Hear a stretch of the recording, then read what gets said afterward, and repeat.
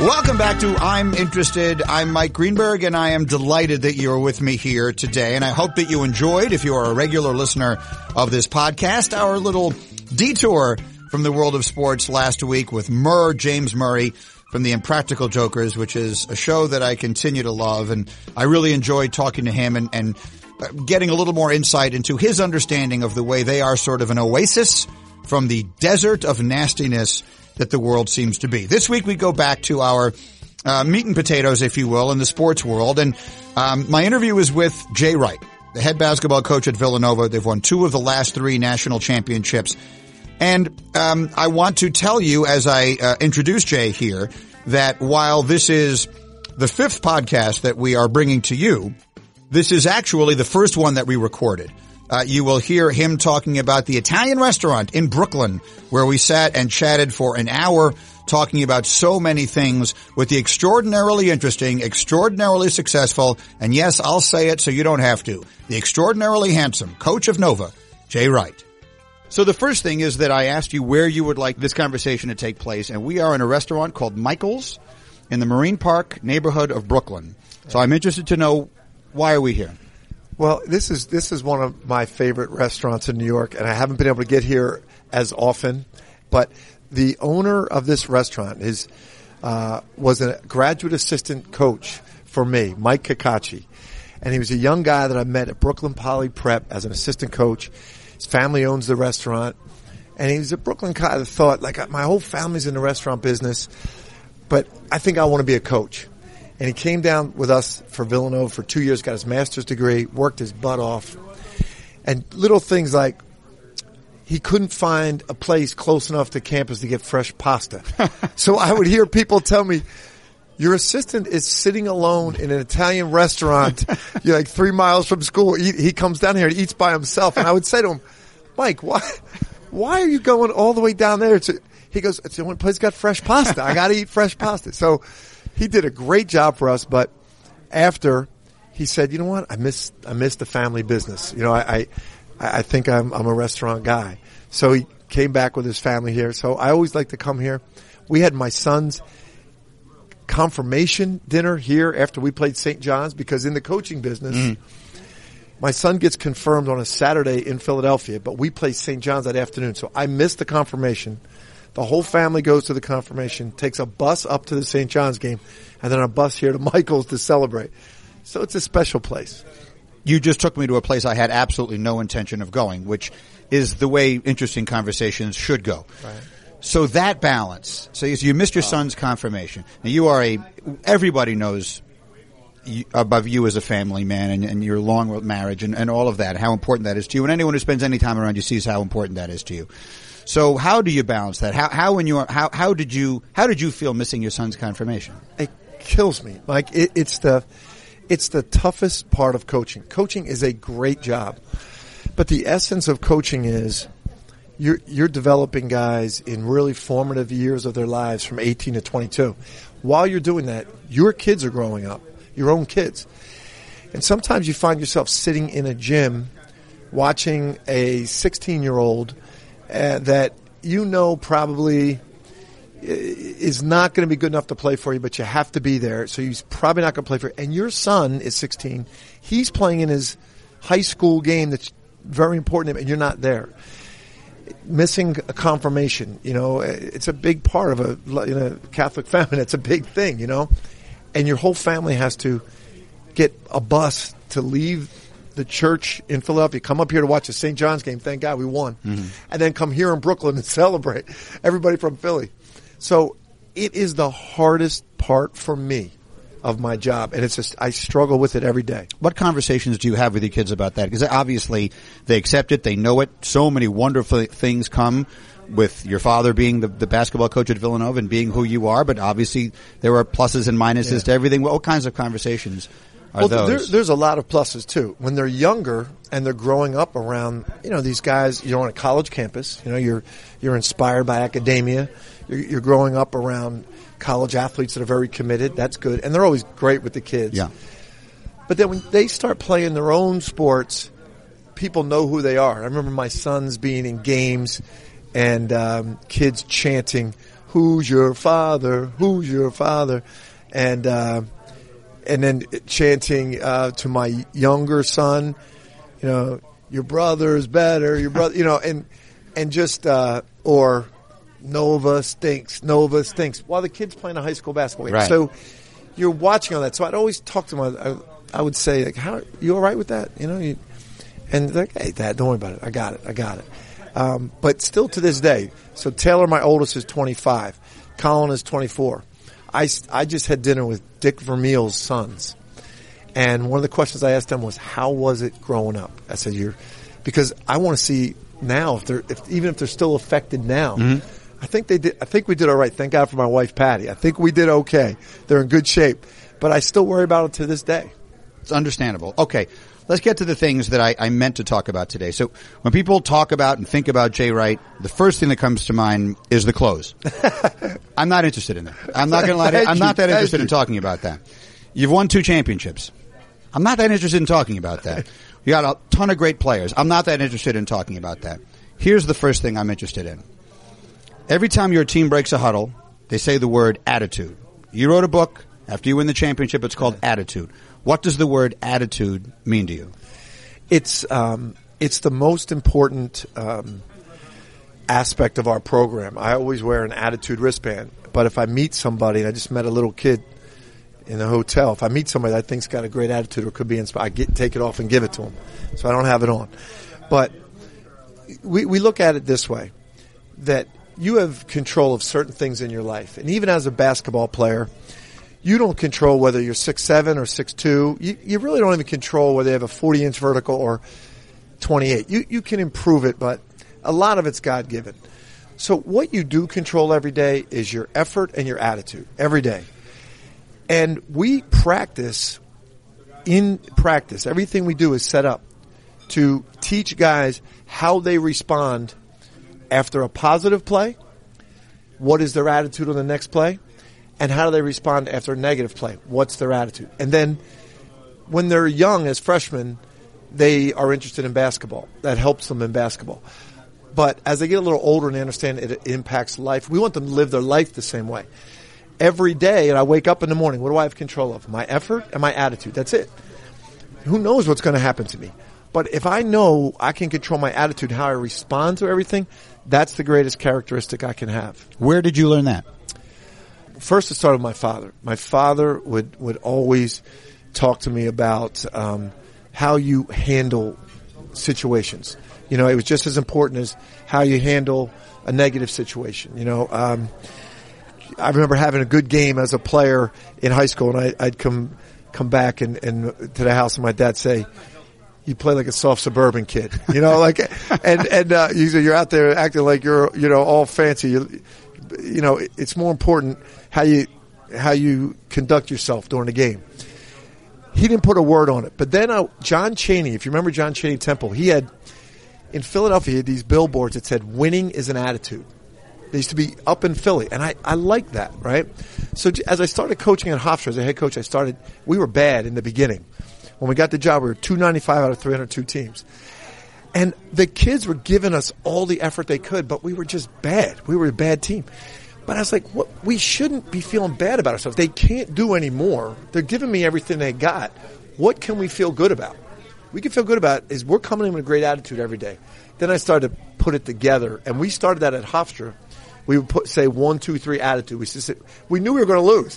So we'd say, hey, we wouldn't say it, but we knew it.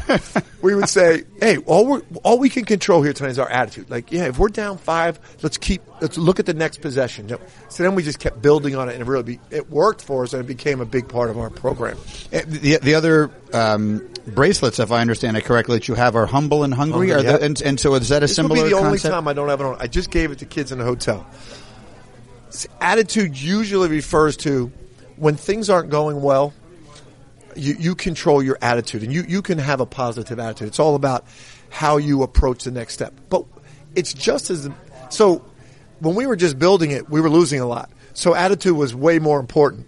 But as we got successful, how we handled that was important too. And we realized that in life, how you handle a good day, right, or a successful day is just as important. And And so our humble and hungry became important, that even though we're having success as a team, or even if you win a game, how we approach the next day. We have humility. It doesn't make us any better than anybody else. And even though we're having success, we have to stay hungry to continue to improve.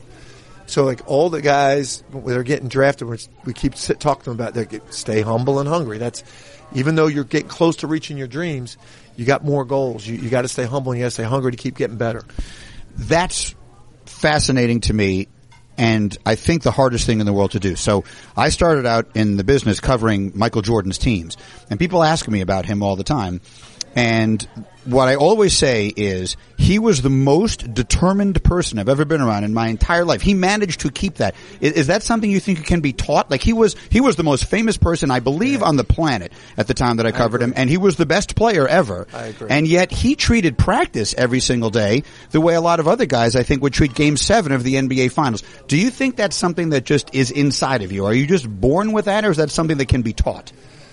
Well, I think he is the greatest example, and I used to use him as the example all the time, but now that kids don't relate to him. LeBron, do they not? Do the kids that you coach not know much about Michael Jordan? No, they know. Yeah, they know, but they don't know that. Right. If at that time when he was playing, even if you didn't realize what he was doing, it impressed you that guy every day. You could see, even when he had bad nights, he wasn't making shots. He'd be a killer at the end of the game. He had the greatest attitude ever.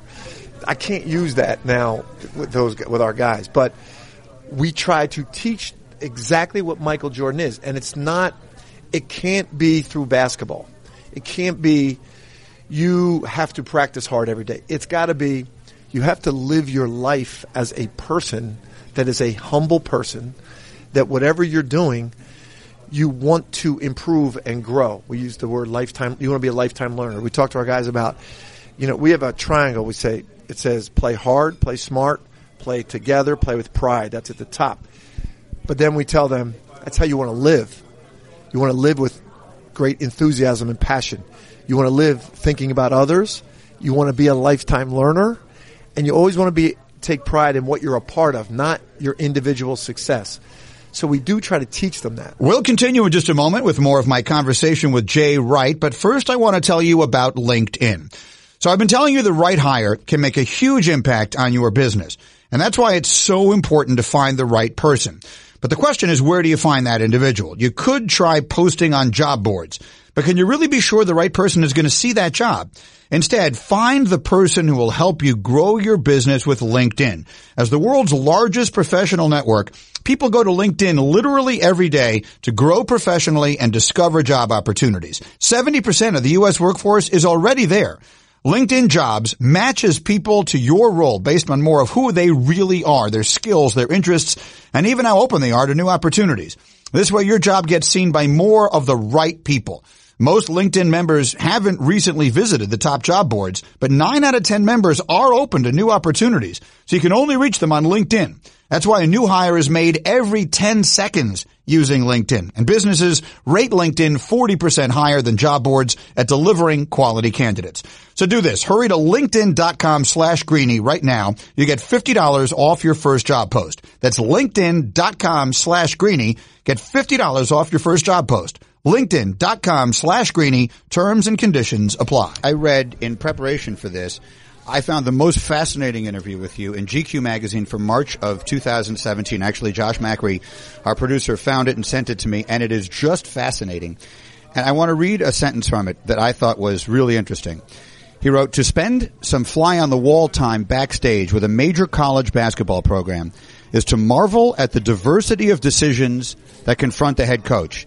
He is a CEO, toiling at a strange and singular work, running a lucrative persnickety operation." So I'm interested to know, I mean, you're a basketball coach, right? You I'm assuming are most comfortable in sweats with a whistle. Definitely. And what percentage of your time is spent actually coaching basketball?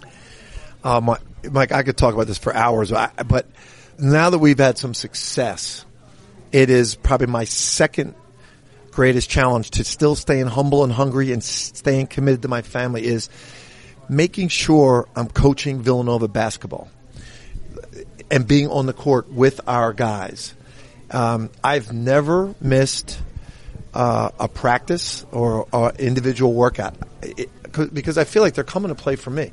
But with all that said, I'm here with you, right? Yeah. And we're going to the draft, and we had NABC foundation meeting, dinner. So you have to do that. But to answer your question clearly, I would say as a college basketball coach, time on the court with the players would be about 30% of your time. 30%. And, I have young coaches that we have a position on our staff called Director of Player Development. It's an endowed position for former players that think they might want to be a coach. Because everybody thinks, watch it on TV, that looks like fun. But we have had 4 guys in that position. 3 of them have gone on to the NBA as coaches because they said, this college coaching, I had no idea you were doing all this stuff when we were in the dorms. And only one, Mike Nardi, who's on our staff now, decided to stay in college because college coaching is part of education, fundraising, recruiting, a lot of life skills, just talking with the guys. Not pro basketball is you're on the court with those guys coaching basketball. Yeah, it's more about the games, and yours is more about all sorts of other things that go on. All right, another thing that I thought was really interesting in this interview in GQ. This is a quote from you after winning the first championship. You win one national championship, and now you have all the answers. All the attention is really scary because it's intoxicating. That was after you won the first championship. Between then and now, you win another title, and you go from being a well-known coach to being the guy. I mean, right now, would you ask someone, name a college basketball coach, probably most people would say Mike Krzyzewski, and then they're going to say Jay Wright. That's nice. That's just the reality. That's the life you lead now. So tell me about the intoxicating part and how you have to combat whatever comes with that. I guess what we talked about before, that's the challenge, right? Is in 2009 we went to the Final Four. And in our business, going to a Final Four kind of it's a crowning achievement in our business. I don't know, would you say it that way in the media? They look at it that way? Well, coaches do. For a coach to make the Final Four, yes. It is a distinguguess factor. Yes, he has coached in a Final Four. What would be something in your business that would do that? There isn't really a good... No? I mean, I guess being at ESPN probably, because the business is a really big business. There are thousands of people all over the country right now that probably could do my job as well as I do it, and a variety of circumstances are the reason that I'm at ESPN and they're in other places. So it's probably something like that. And the Final Four is the same way. There's a lot of... John Chaney's never been to a Final Four. Right. There's been a lot of great coaches. So in our business... And that's really what I care about, what coaches think it's big. So when we went there in 2009, I thought, wow, that's pretty cool. Now I've kind of proven myself. And, everything comes at you. And I thought, okay, now I got to be what Villanova people want their coach to be. I got to be like John Calipari, Mike Krzyzewski. I got to try to do that now. That's my job. Not ego-wise. I just thought that's what they want me to be. And I started... we started recruiting that way. I started living that way, and it almost broke our program. So then, when we won, I knew we luckily got it back. But when we won, I knew that I had been through that, and I knew that it got intoxicating. And so it was a fight after we won it the first to not get caught up in what people thought you should be, what people say about you. Stay true to who you are. And we did a pretty good job, and I think that's why we got to the second one. Now, the second one notches it up, and I got to keep fighting. It's not, like our teams going to the ESPYs. We got 4 or 5 nominated. I went last time. I'm going to go. I'm sending the team. They love it. I'm going to recruit. It's a recruiting time. Mm-hmm. I loved it too. I went there, but I work for Villanova. I want to be with my family, coach my team. That's where I can't let the intoxication affect me. Humble and hungry. I remember the first year that we were doing Mike and Mike was the year Tom Izzo and Michigan State won the championship. Right. And I remember we ran an interview that Dick Vitale did with him, and Dickie V, as only Dickie V can, is just yelling at him, your life is going to change, your life is going to change. And so I've always asked people, how did your life change? Can you give me an example of the way your life changes when you go from being a well-known coach to now you mentioned before, the Final Four is one thing. Now you've won the championship. Yeah. What's one example of the way your life can change? You make a lot of money. Yeah. which, we always talk to these kids about, hey, when you go to the NBA, don't let this money change you. Stay humble and hungry. Hell, I don't know. I was like 53 or something, 52 when we won it. I'm 52. And all of a sudden you start making money like that. It changes. You're able to do things you couldn't do, and you don't want it. That's just one reason. People recognize you everywhere. Philly's a great town. It's a pro town, but they love college basketball. First time in your life, you go into places, people come up to you, they ask you for autographs. It's fun for a few times, but then when your kids are with you and you've been on the road for a week recruiting, you finally got your family together, you're having dinner, people are coming up. It finally hits me. All right, now I realize why some of those other people, when they wouldn't give autographs, I would think, "Come on, man, what's wrong with you? Give the guy an autograph." Right. But I didn't realize that guy's been away from his family for 2 weeks, so you got to deal with that. Like those kind of things you never think about, but they start hitting you. And selfies are the new autographs now. They used to be autographs. Now everyone wants to take a picture. Better point. That's a better point.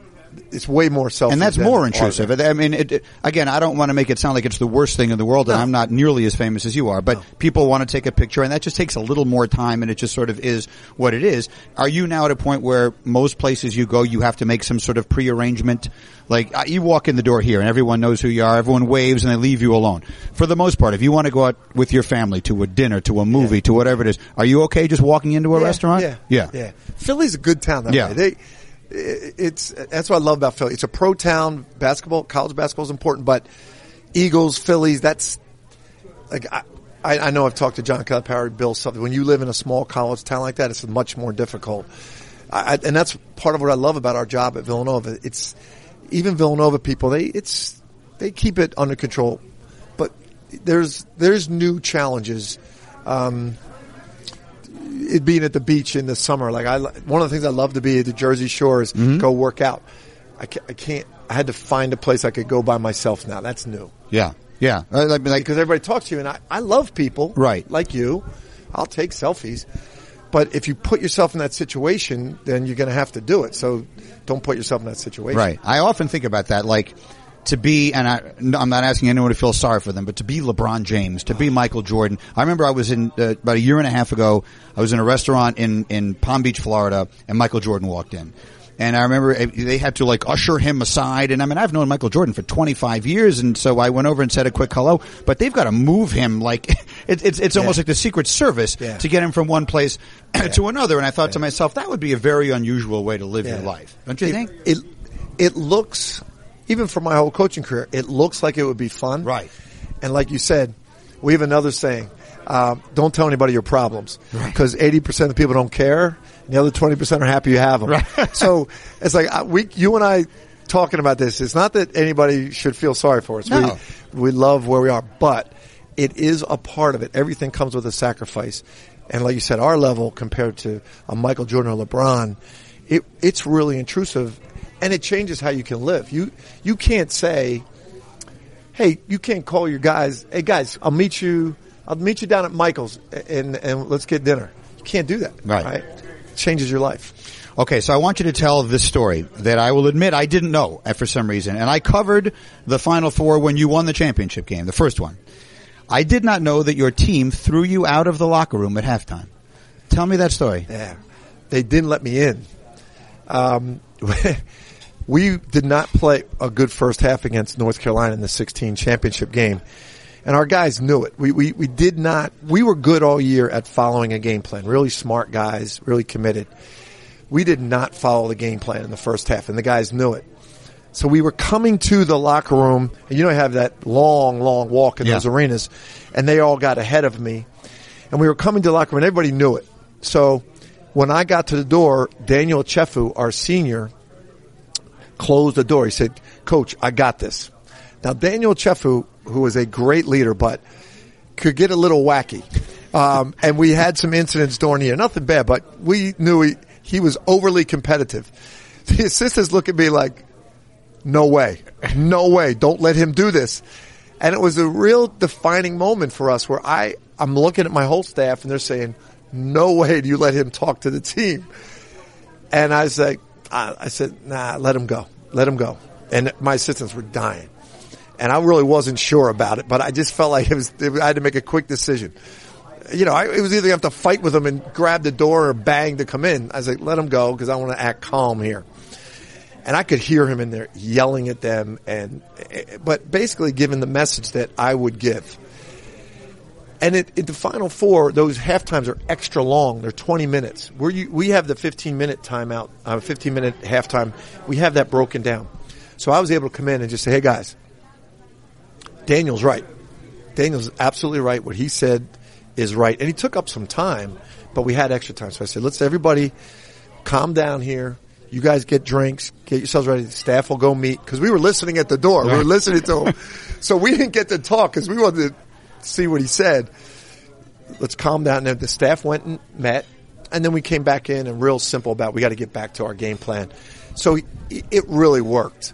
But it was a difficult decision. It worked out well. I would be interesting what my staff would be thinking about me if it didn't, because they were totally against it. And I was kind of with them, but I felt like I didn't have a choice. Did it feel when it's happening? Because again, I read this. I had never heard this. I don't know why I never heard it. I don't know. Was it well known? Was that something you talked about a lot after it happened? I think I wrote it in our book. So it's fascinating to me. So while it was happening, did you have time to process it? Like, this is the championship game. My team is in there. No. One of the players is addressing them, and I'm for all intents and purposes locked out. Yeah. Like this is a scene in a movie. Yeah, it is, because my only choice would have been like bang on the door, and fight with him when I go, because he was a really he wouldn't have just taken, hey Daniel, shut up right now, because he's so competitive in a positive way. He would have been arguing with me like, no, coach, we're not doing this, we're not doing that. So I fell backed into a corner, and also, in front of your assistants, you look like, hey, he's giving in. And you know that. Daniel and I had gone at it before. So they know that. So, and usually I would never back down, and they know that, and so does Daniel. So I did. I said, no, let him go. And then we're at the door listening, and they can hear him. He starts off in a rage of profanities, and they're looking at me like, get in there. I was like, let him go. And then he got to some relevant points, and it worked out fine. But at the time you're doing it, you act like you're under control, but you're in more of a panic. You win on this unbelievable play. You win on one of the most famous plays in college basketball history. Do you remember the first conversation you had with Daniel afterwards? And the game is over. You've won. That moment happened. Did you find each other? Did you say anything about the halftime? Yeah. After you win, there's so much time with the celebration on the court and everything that goes on there. I don't think is that meaningful. Like, you embrace, and usually you're just saying, I love you, we did it. There's not really meaningful conversations. You go up and do it's about 45 minutes before you get back to the locker room. Right. And that's, we hold hands and pray, and that's when we talk. Like, I can get emotional now thinking about it. And that's when it's meaningful, so we do that, and then you just kind of go around to each guy, and then when I got to him, we kind of laughed. Like, he was a tough guy, a really positive, good guy. But as I said, in practice sometimes his over-competitiveness, he could lose a little bit, and the only one that could control him was me. So when we embraced, I was kind of like, you were good, man. You were good. And it was kind of his way of saying, my way of saying, like, you've had some crazy moments, but you pulled it out here. I said, you were really good. And, he was just emotional. I love you, coach. I love you. That was about it, but he knew what I meant. You almost got emotional there. Thinking of what specifically? What is it about it that makes you emotional? Being in the locker room with the guys. That's what it's all about. It's not the game. It's not what goes on out there. It's those guys. It's really cool. It's really cool. It's got to be. In all honesty, that's the part of it I regret. Like, people ask me, I have the greatest job in the world, right? But I always say, if I had it to do over again, if I had known that there were going to be people like Theo Epstein and Brian Cashman who never played, who could have actually been in the arena in one way or another, I would have done that. Because what I'll never know is that. Like, this is a podcast, you can't see it, but Coach says, obviously, you have tears in your eyes, you're emotional remembering it. That's something I'll never have. If teams I root for win, I'm incredibly excited, and then like I'm looking around, and I didn't really do anything. You know, like that's a feeling I'll never know. It's what every coach that I get emotional about that, but every coach that goes into TV, I always ask them, because I always think about, all right, what the hell am I going to do? You know, I love this. I don't want to stop, but they're in TV, and I say, how do you like it? They say, oh, I love it. It's great, but I miss the competition. I miss being with the guys. I remember Jim Valvano, when he was dying of cancer, Coach Massimino was the head coach at UNLV. We had a Midnight Madness. It was Jim Valvano, Mike Fratello, Tommy Lasorda, and Dick Versace. They were our coaches for Midnight Madness. And we honored Jimmy V. He was close to dying. Yeah. And we had him talk to the team, and we're in the locker room, and he shows us a shunt he's got in his chest, and he says, you know what, guys? It's, you know, this is what I miss. I miss being in the locker. I mean, he's close to dying. He goes, I miss being in the locker room with the guys. And it was just us guys in there, you know. And it's something as a coach you can't describe to anybody. And it's why does Larry Brown keep coming back and coaching? Why does he take a job in Italy? That feeling, why does Rollie Massimino coach till he dies, literally on the court? That bond is so special, and you love it. I do love it. Okay, I want to read one more quote. This is early in your career. Emotional in a podcast. Am I an idiot? No, this is everyone is very excited, I think. So in this portion of the article, again, I want to give all the credit in the world to the writer Larry Platt. Yeah. In a March 13th, 2017 edition of GQ. It's one of the most fascinating interviews I've ever read with a person in my life. But so I guess early in your career, your teams weren't winning the way you wanted them to, and you figured out that X's and O's are all basically the same. Everyone's got, for the most part, I'm paraphrasing now, but this is essentially what you're saying. X's and O's, everyone's got them, and everyone's doing some variations on the same theme. But, quote, we spend a lot of time on how we react mentally to every situation. Yeah. So you touched on that earlier, but let's just go to finish here. Let's go a little bit more deeply into that. How do you do that? So I watch kids play basketball all the time. And I see kids, you know, they miss a bunch of shots, their heads are down, they're walking, you know, whatever it is. How do you coach that? How do you teach that, and what does it do? It takes discipline on the coaching staff's part. So we have a back stairwell that you come out of our office, you go down a back stairwell to go onto the practice court. And painted on the wall as we walk down the steps says, we practice to create habits that will enable us to be successful in the most difficult situations. Those habits are how do we react? How do we think? And then before we walk out to the door, it says success is our team playing Villanova basketball for 40 minutes for each other. It's reminding our staff every day when we go on the practice court, what are we doing here today? We are teaching them the habits and creating habits on how they mentally handle every situation. Now the players come down a different hallway. The same saying. We practice to create habits that will enable us to be successful in most difficult situations. And there is, when you go through the double doors to go into the practice court for the players, it says at the top, every day I thank the good Lord for making me a Wildcat. I stole that from the Yankees. Yeah. Remember Derek Jeter's Gatorade? Remember that piece they did when he retired? Yeah. And they showed him standing on the steps with that of the. I thank the good Lord for making me a Yankee. Sure. So I stole that. But it's all about what are the players thinking when they come into practice? What are the coaches thinking? Because we're coming from two different places, but we got to be at the same place when we're in there. We talk to them about how they step over the line to start practice every day. It starts with that. Where is your mind? We have a term, be here now. We talk to them. I don't care if you had a bad test. I don't care if your girlfriend broke up with you. You are here now. This is 2 hours where you're here to be a better basketball player. Everything around them on the court, there's no banners in there. There's no national championships. There's no pro jerseys. It says play hard, play together, play smart, play with pride. It's the only thing that's on the walls. Attitude behind each basket on the wall. And it's the habit of how do you begin to stretch? Where is your mind? How do you respond to a coach? How do you move from one drill to another? Where's your mind? It's what we do. And you have to do it every day. But it takes the staff thinking about that and being in tune to that to stop them and educate them. So that's what we're trying to teach every day. The little bit about that stuff that I know, that's not something that works when you do it once, right? That's something that you literally have to do every single day until it becomes ingrained in guys in ways they don't even realize it's happening. Exactly.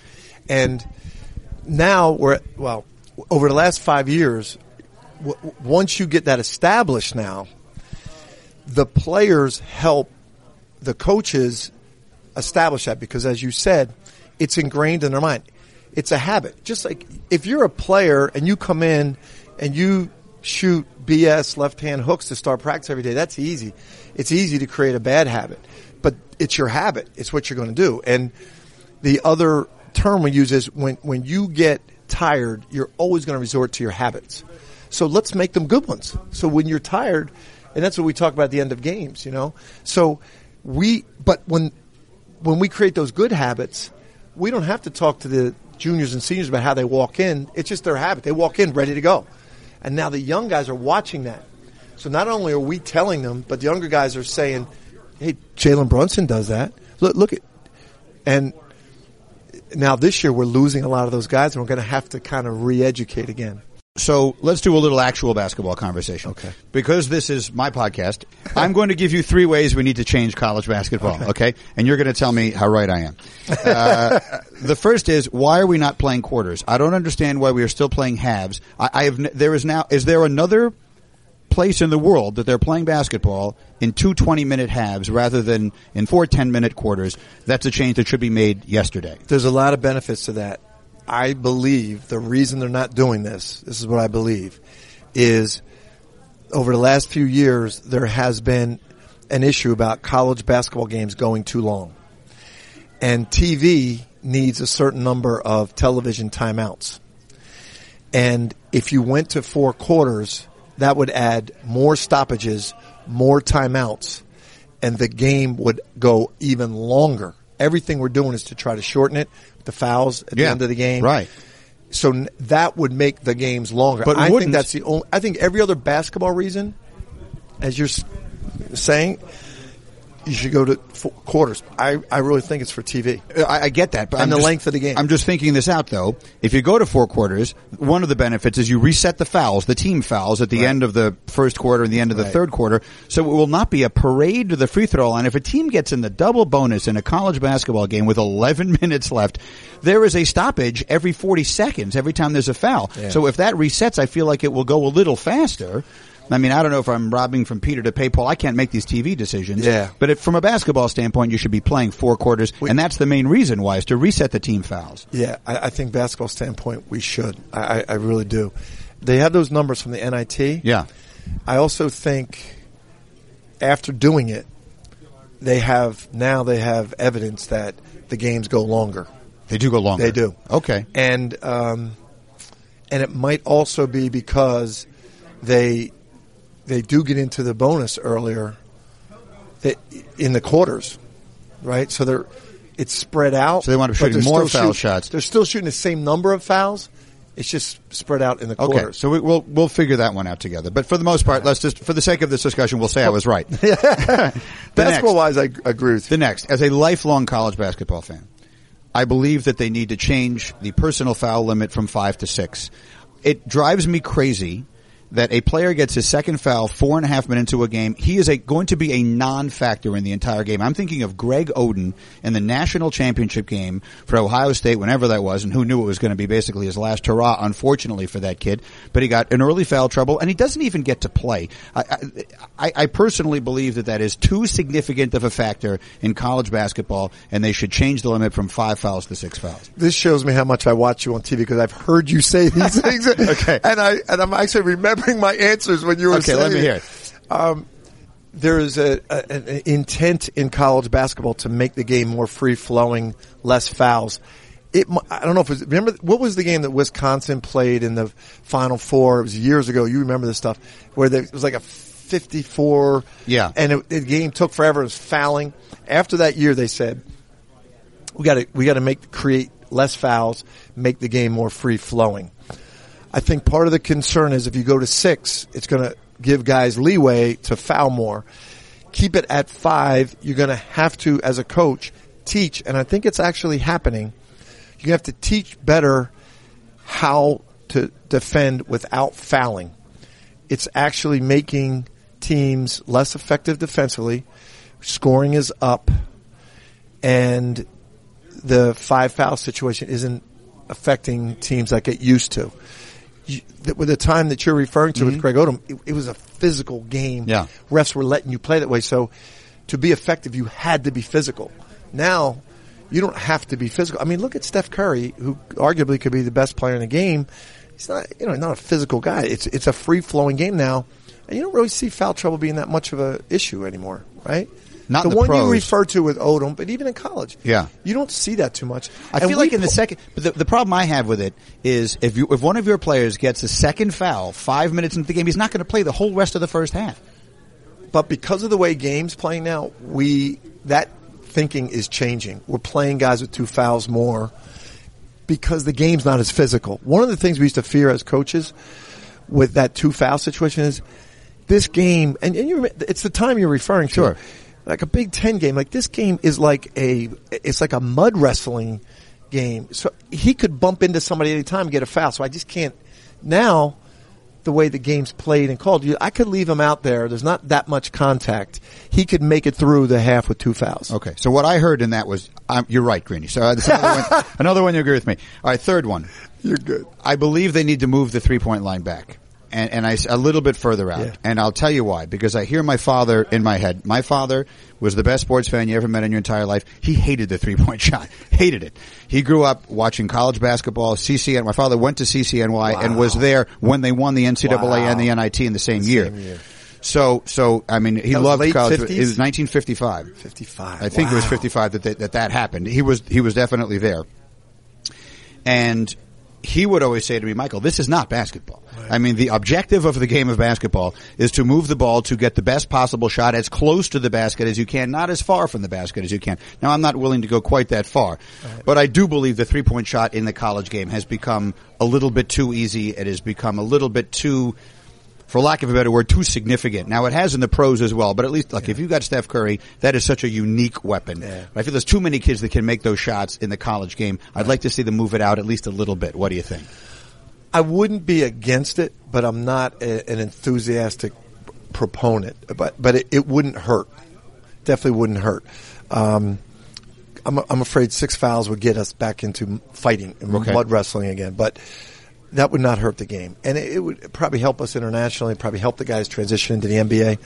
Definitely wouldn't hurt. But I do, and we're considered a defensive coach, and I worked for Rolly Massimino, and I was against the 3-point line when it came in because we were tough, physical.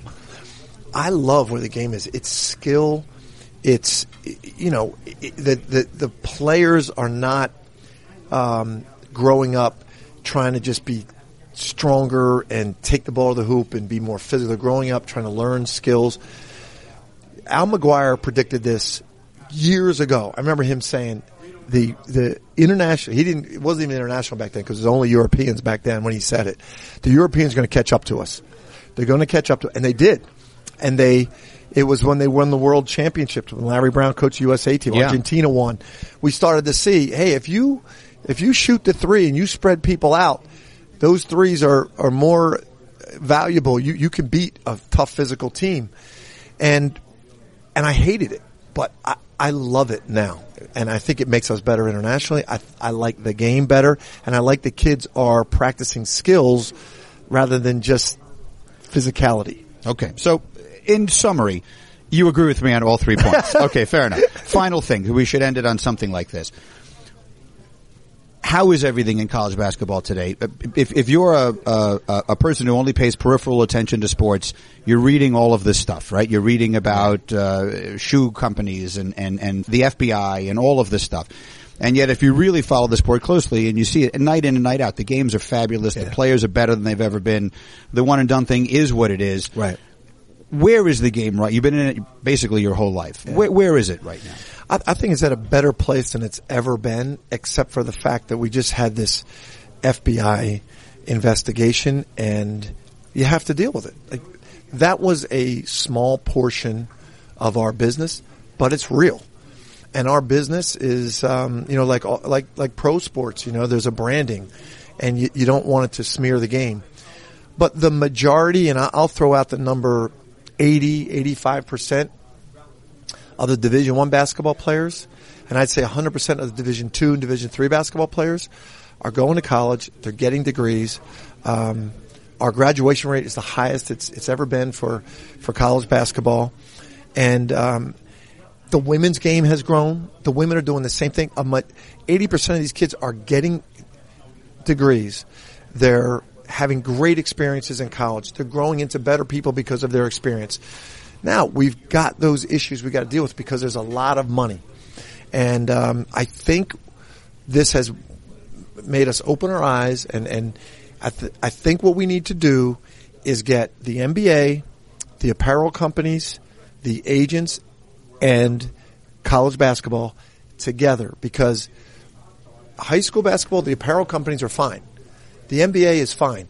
College is stuck in the middle, and we're the ones that are taking the heat for all this because everyone's getting what they want. We're the only ones that have rules of amateurism. High school kids aren't amateur. Sneaker companies are doing everything for them. Right. We're stuck in the middle. Our rules don't fit. So the apparel companies they're going to make money. They're going to run their business. The NBA is going to make money. They're fine. But if we don't get college basketball straight and they don't help us, eventually the game's going to drop. Right now we're good, but we've got to have vision and work together and fix it. That's the part of it that has always confounded me and frankly frustrated me is in any other quote unquote crime, you are trying to eliminate something that is terrible, right? I mean, stealing cars. Right. No one wants cars to be stolen. Right. This is a terrible thing, right. So we're trying to eliminate that. We are turning people into criminals who are doing things that are victimless. No one is being hurt. In many cases, obviously there are some individual instances that are genuinely bad things are happening. Yeah. But by and large, the impermissible benefits, which it all comes back to, are victimless crimes where no one is being harmed, and yet they are treated like criminals. I mean, you take a guy like Reggie Bush, people from college, it took his Heisman away, they act like he's a criminal because someone gave him some money and maybe gave his parents an apartment. Yeah. It's a victimless crime. Again, I'm not suggesting you should break rules. No, I understand. If they're sitting there. Good point. But this is the one instance where they should change the rules as opposed to changing the behavior. You should augment the rules to fit the reality of the behavior, it seems to me. But see, I think you should be authentic. If you want to play basketball and you feel that your talents warrant you being paid money and you're good enough, if this is a free market, we should have the rules set up that you can go to the G League or go to the NBA. You don't have to go to college. Right? There's no other sport where you do this, not even football, because I don't know if there's a high school kid coming out of high school that's really good enough that wouldn't get hurt if you went and played pro football. But if you're a tennis player, you can come out of high school and just become a pro. Oh, sure. You can't do that. But we're forcing these kids to go to college. That's what I'm saying. This is getting dumped in the lap of college basketball. I don't want to diminish how important the FBI issue is. We have to deal with that. That's our own people not going by our rules. But it's just got to be authentic. It's got to be, if you're playing college basketball, that means you want to be in college. You want to go to class, right? But if you are good enough to get paid, you should have the opportunity to go and get paid. I agree. Okay, in closing, we're here at Michael's. What's the specialty of the house? What are we ordering tonight? Well, what's good? Everything's good here. They got special they got zucchini pizza, which is awesome. But myself, I'm very simple with a little broccoli rabe on the side with some nice pasta and Michael's red sauce, which my assistant, Mike Kakachi, started marketing this when he came here, and now it's going national. The sauce here at this place, you got to get the red sauce. Yeah, you can buy it all over the country, and people come here to see where it is actually being made. Exactly. Well, Jay, I can't thank you enough for doing this. It was great. It was whatever I was hoping for. It was way better. So Cool. I wish you nothing but continued success, and Thanks, you very man. much. I Great really being with appreciate you, it. Mike. And so I hope you enjoyed this conversation with Jay Wright, the basketball coach at Villanova. such an incredibly interesting person. And again, the very first of these that we did, and certainly one of the most enjoyable. I wish him great success on the coming season, which is now right around the corner. We will talk to you again next week, but I would ask you between now and then, if you have a moment, to do me a huge favor. If you can, please take a moment to subscribe and rate and review this podcast. I'm interested. It would be an enormous favor to me, and it would help us enormously if you would be so kind. Subscribe, rate, and review. The podcast is I'm Interested. My name is Mike Greenberg, and I will see you next week.